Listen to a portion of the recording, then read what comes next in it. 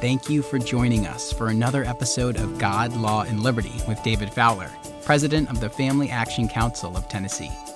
Every week, we are putting culture, politics, and law on a collision course with the truth of God's Word. And now, here's David.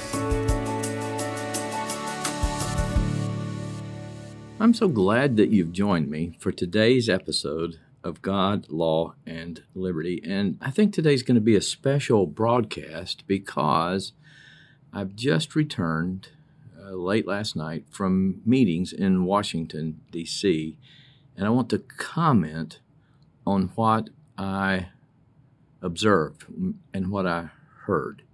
And I pray that it's very helpful for you in making sense of the politics in our world today, and particularly conservative/Christian politics. I had actually wanted to record the podcast in my motel room the morning after the meeting, but there were just too many sirens and car noises, and so I waited to get back to the office. But let me tell you what transpired there that has inspired today's episode. And if you find it helpful, I would again encourage you to help us grow our audience. I heard from two young people today, both of whom are wanting to go to law school. Well, one at the end of last week and then one yesterday, who listened to this podcast and are thinking now differently about law, and one even thinking about going to law school. And so I pray that you would share this with others, particularly with young people who are trying to make sense of what they understand Christianity to be and their theology and biblical theology and law and how it relates to cultural issues, because we're going to pull all that together today and find that what I experienced was actually, gosh, how do I say this to you without being discouraging? But it was discouraging in the revelatory way of seeing the bad so that you might then know what to do. I talked a couple of weeks ago about Sons of Issachar, and so today's a Sons of Issachar kind of podcast where I want to relay to you what took place and give you my analysis and my thoughts on it as they relate to Scripture and current issues. So this meeting was with a number of conservatives, generally all wealthy people, mostly all Christians, and various members of Congress. And 5 different members of Congress spoke during a period from like 7 o'clock till 9:15 that night. Some of them are on Fox News, let's say, at least once a week, if not almost every day or every other day. Others are newer members of Congress, but following in their footsteps. And you would know their names, but the names are not important to the topic today. But during the course of the evening, there was reference made to God, and people said, I know we're not all Christians, but Jesus Christ was referenced. And oftentimes, a little scripture verse was maybe peppered in, or an allusion to a scripture verse as the politicians were speaking. And one of them, though, who is of national import and reputation, spoken of highly by so many, and no doubt a believer, I'm not questioning that at all. But he said, we're urged to contend for the faith, and by golly, that's what we're going to do. And we're not going to give up until we win. And of course, the scripture verse to which he was alluding is found in Jude. And here's what Jude wrote in verse 3. It's just one chapter of Jude, so chapter 1, verse 3, or just verse 3. Beloved, while I was very diligent to write to you concerning our common salvation, in other words, that's what I was going to write to you about, I found it necessary to write to you, exhorting you to contend earnestly for the faith which was once for all delivered to the saints.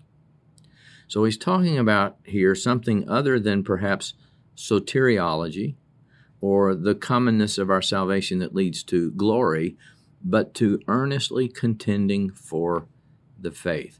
almost every version you would look at would say something to the effect of earnestly contending. Some just say contending, but the Greek word there does have this sense of an earnestness, a striving to it, not just let's have a nice little conversation while we play cards at the dinner table or something. This is getting after it, so to speak. And that's what he was alluding to. We're going to contend for the faith. And at the end of the meeting, I looked at the person I was with, and I said, I just don't know that I can do this anymore. Maybe 5 years ago, maybe 10 years ago, I would have been excited to be in that room. I would have been excited to have met members of Congress. I would have been excited to hear these leading figures you see in the newspaper every day. I would have hung on their words, and I'd have been like, yeah, we're going to contend for the faith, and we're going to, And I said, I don't think I can do this anymore. I mean, yeah, I've been going to political speeches and rallies since I ran for office in 1994, but it was not that kind of thing. It was not a boredom. It was, as I said to him, none of what I heard in here will make any difference, nor does it matter. And I sincerely believe that. Now, that's not to say that God isn't going to use those things, that in God's economy, things just are irrelevant and God doesn't use them. That's just not true. For example, in Proverbs 16:4, we read this: "The Lord has made everything for its own purpose, even the wicked for the day of evil." That's a verse worth pondering on, because it implies that over the course of history, there are going to be days of evil. The Lord knows there are going to be days of evil, and He's made the wicked for that day for His purposes. So I'm not saying none of that matters, but what I am getting ready to tell you is that it was not a contending for the faith in any sense of the word. It was contending for all kinds of things, some maybe of which were moral, let's say, or have of an ethical value. But what I heard about was holding President Biden accountable. I heard about the two layers of justice between, the people Biden likes right now and the ones they don't like. I heard about immigration and borders. I heard about the economy. I heard about, but I never heard anybody say we have to reestablish a right understanding of what it means to be human and what human flourishing is.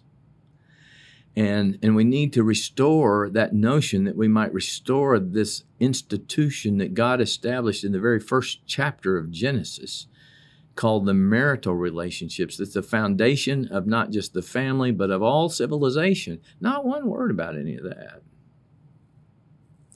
Balanced budgets, continuing resolutions. Yeah, I've heard lots of that. But that has nothing to do with contending for the faith. You can throw that Bible verse on top of all that stuff, and it either shows that your faith is in American politics and in fiscal matters and immigration matters and all those other things, or it shows that you don't understand what contending for the faith means in the Bible, even though you're a Christian in using the Word.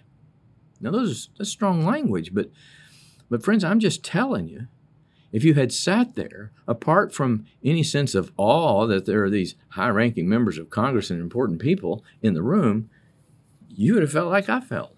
You didn't say anything that gives me any hope for anything that at least pertains to contending for the faith.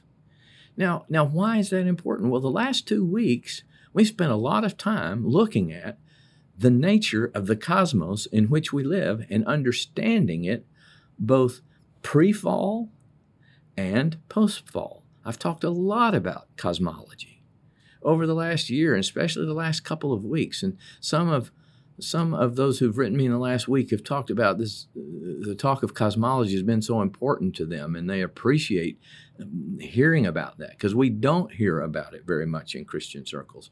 I've had some friends say, I'm struggling to get it, but I think it's important, but I need to understand it. So let me talk for a moment here just about the issue of cosmology and how it relates to contending for the faith, and why nothing that was said in that room that night had to do with contending for the faith, even if you slapped a Bible verse on it.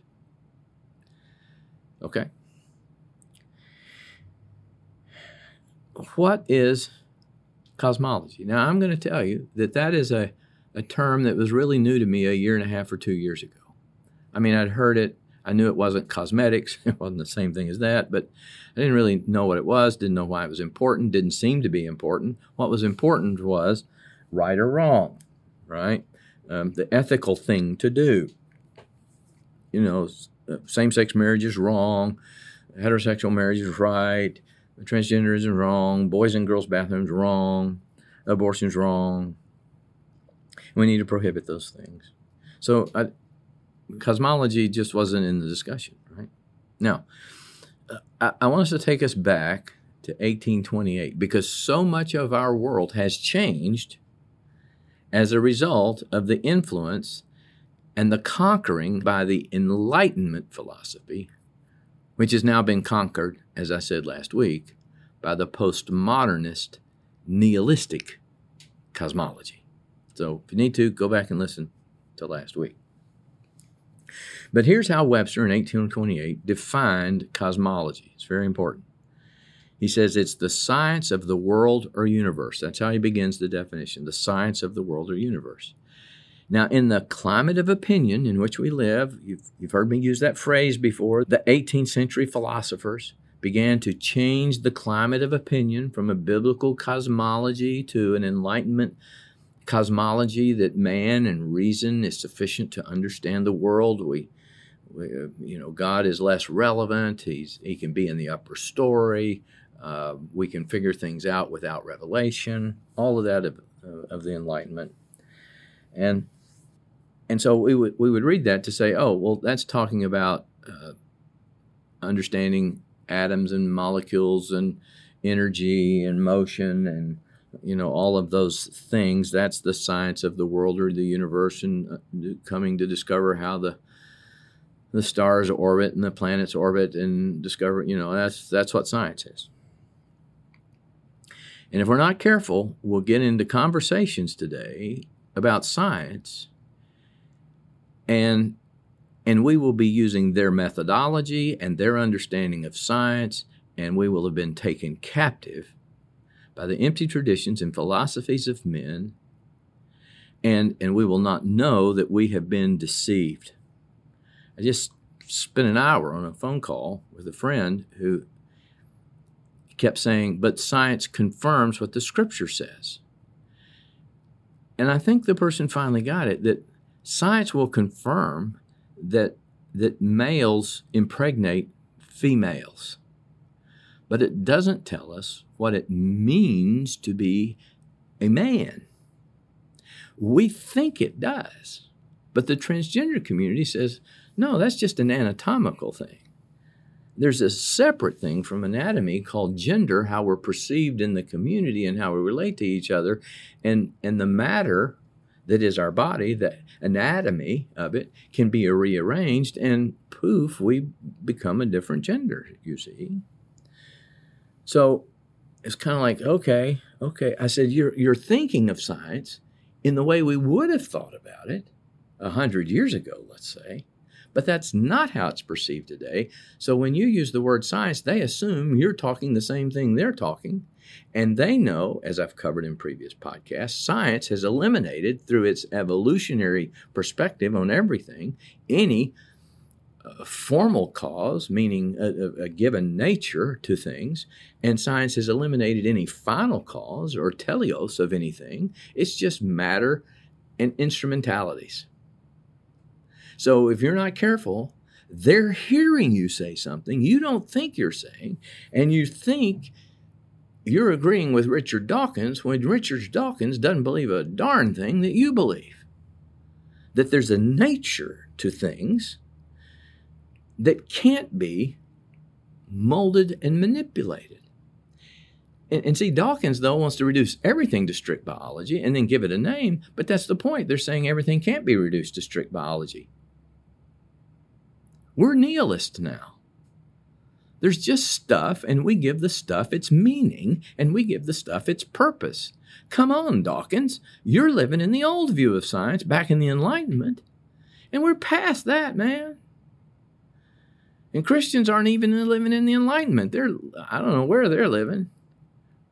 But if you don't understand how everybody else understands how the world works, its cosmology, you won't get it. And you'll be talking about science, and you'll be talking two different things, just like Shirley MacLaine and I could sit on a stage and both talk about God for an hour, and she may well think I'm talking about her understanding of God and not realize that I'm not even close to her understanding of God. And if I don't know anything about Shirley MacLaine when she uses the word God, I'm thinking she's using the word I'm using.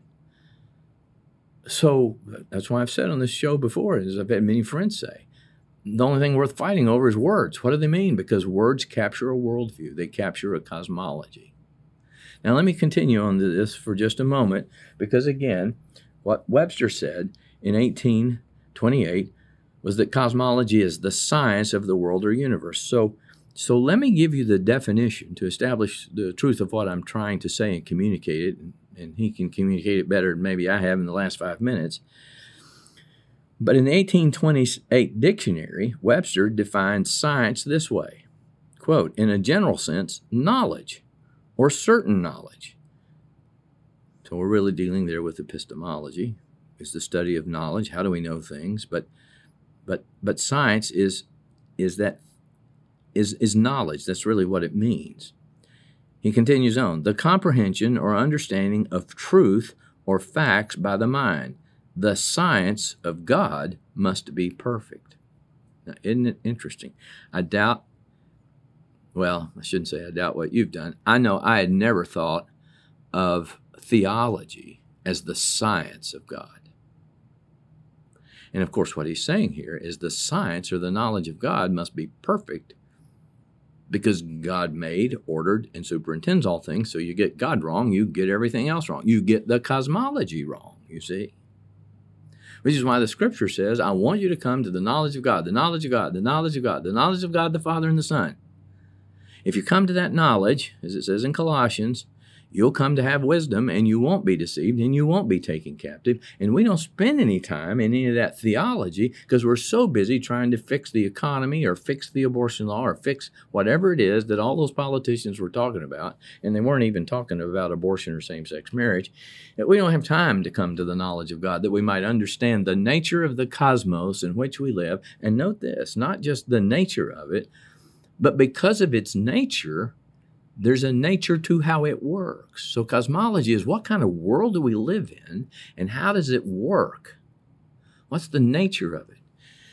Now, we live in a postmodern, nihilistic culture where everything is defined or understood in terms of what it's not. So in essence, we don't believe there is any nature to things anymore. And that's where transgenderism comes in.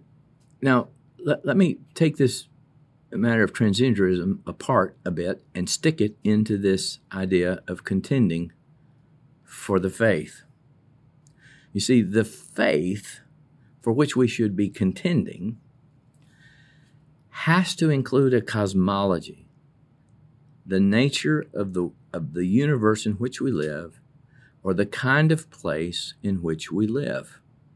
It has to include that.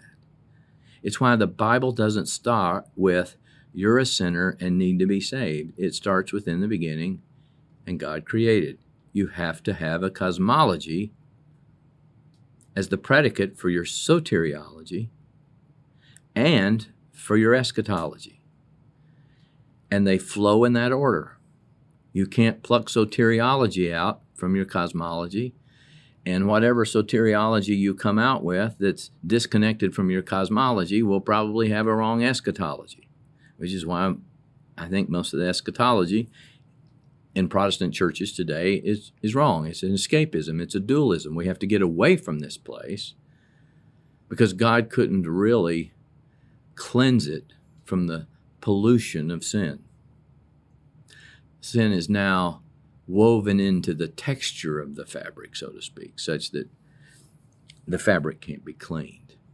Anyway, I get off the subject there if I'm not careful.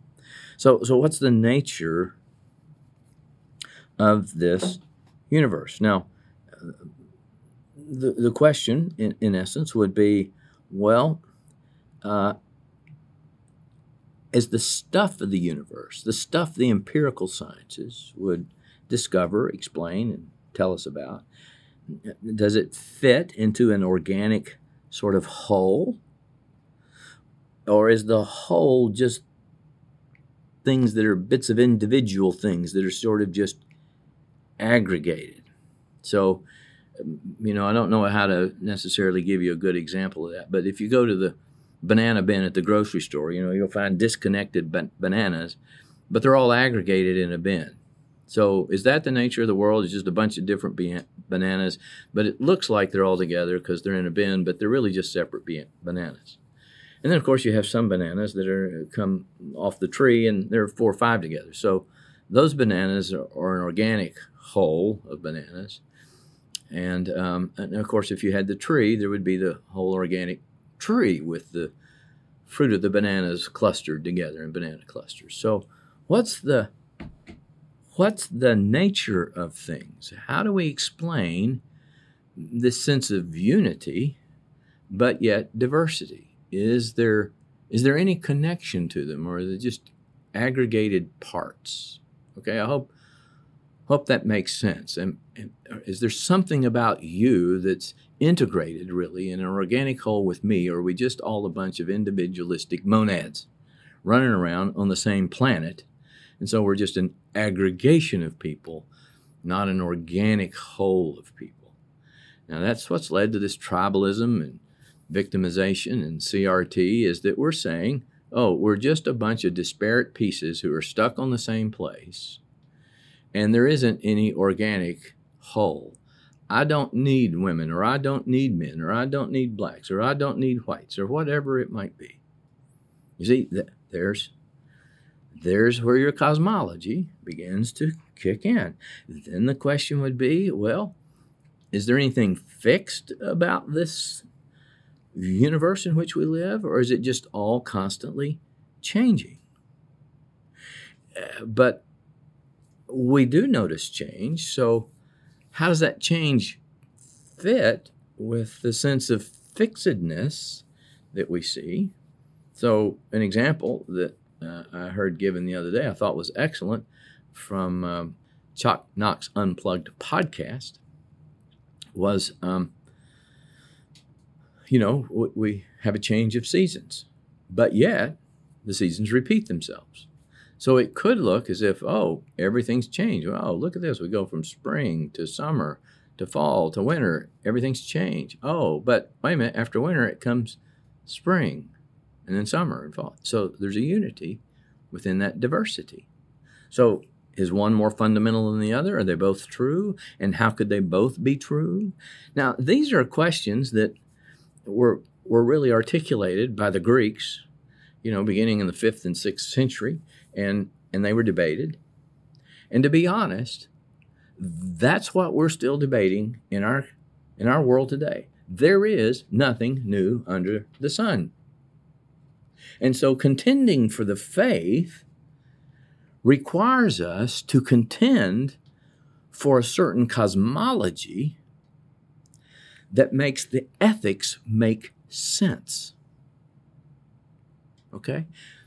So in other words, just as I wrote in my new book, Transgenderism, Ancient Issues That Can Only Be Answered by the Ancient of Days. I think that's the name of it. It's on Amazon. But the point is, I don't think I've seen anybody in the transgender context, in the policy or legal world, and I'm not familiar with any pastor or theologian.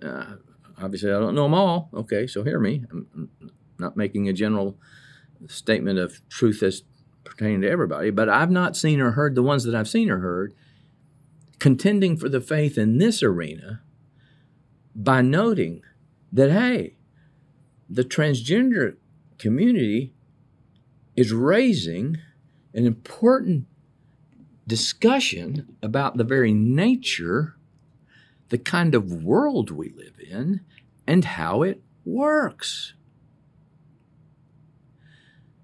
So, is there a human nature that's fixed and permanent? Or does human nature change and evolve? And how do these things fit in questions of dualism, you see? And how do we deal with this question of diversity? See, you're thinking this way, I'm thinking this way. Well, how do we even communicate with each other if there's no shared humanity, if there's not an organic whole? See, those are the questions, but unfortunately, I think what's happened is that we use the word contending for the faith and then go out and make a moralistic, ethical argument, and ethics only makes sense in a certain cosmology. So when you divorce your ethics from your cosmology, your ethics are just reduced to nothing more than this is my opinion, and if I can get enough power, I will force my ethical opinions, my truth, on your truth. So if we're going to contend for the faith in the realm of law and politics, we need to be arguing more than what I've already quoted before in a brief by one of the leading Christian policy organizations. There's growing evidence that sterilizing children is harmful. I mean, every time I've shared that with somebody and they hear it, they laugh. But that's in a brief filed with the federal court by a leading Christian organization. And the other side has to be hearing it, that's saying, oh, you agree, science is the determinative thing, so I'm going to pit my scientist against your scientist because there isn't any nature, there isn't any givenness, there isn't any truth about the kind of creatures that we are. No, our side's agreeing that, oh, there's not any kind of thing there that's absolutely true. We just need science to tell us. We've capitulated, you see, and we can say we're contending for the faith, and we can ask for all your dollars because we're contending for the faith, and we're not contending for the faith at all because we've left out the cosmology that makes sense of the ethics that we want to contend for. And that's why I'm saying, friends, I sat in that meeting with all these conservatives and Christians, wealthy people, wanting to know what in the world is going wrong with our world. And man, I'm going to hire these guys who are going to go out here and fight and contend for the faith. And they're not even fighting the right way because they're not contending for a restoration of the cosmology that makes sense of the world. And therefore, what we contend for, divorced from our cosmology, just looks like a moralistic crusade and nothing more than what they perceive, which is everything is about power, and whoever gets power can shape the nature of the world and the universe. And in essence, we're doing nothing different from what they're doing, and there is in no way a contending for the faith.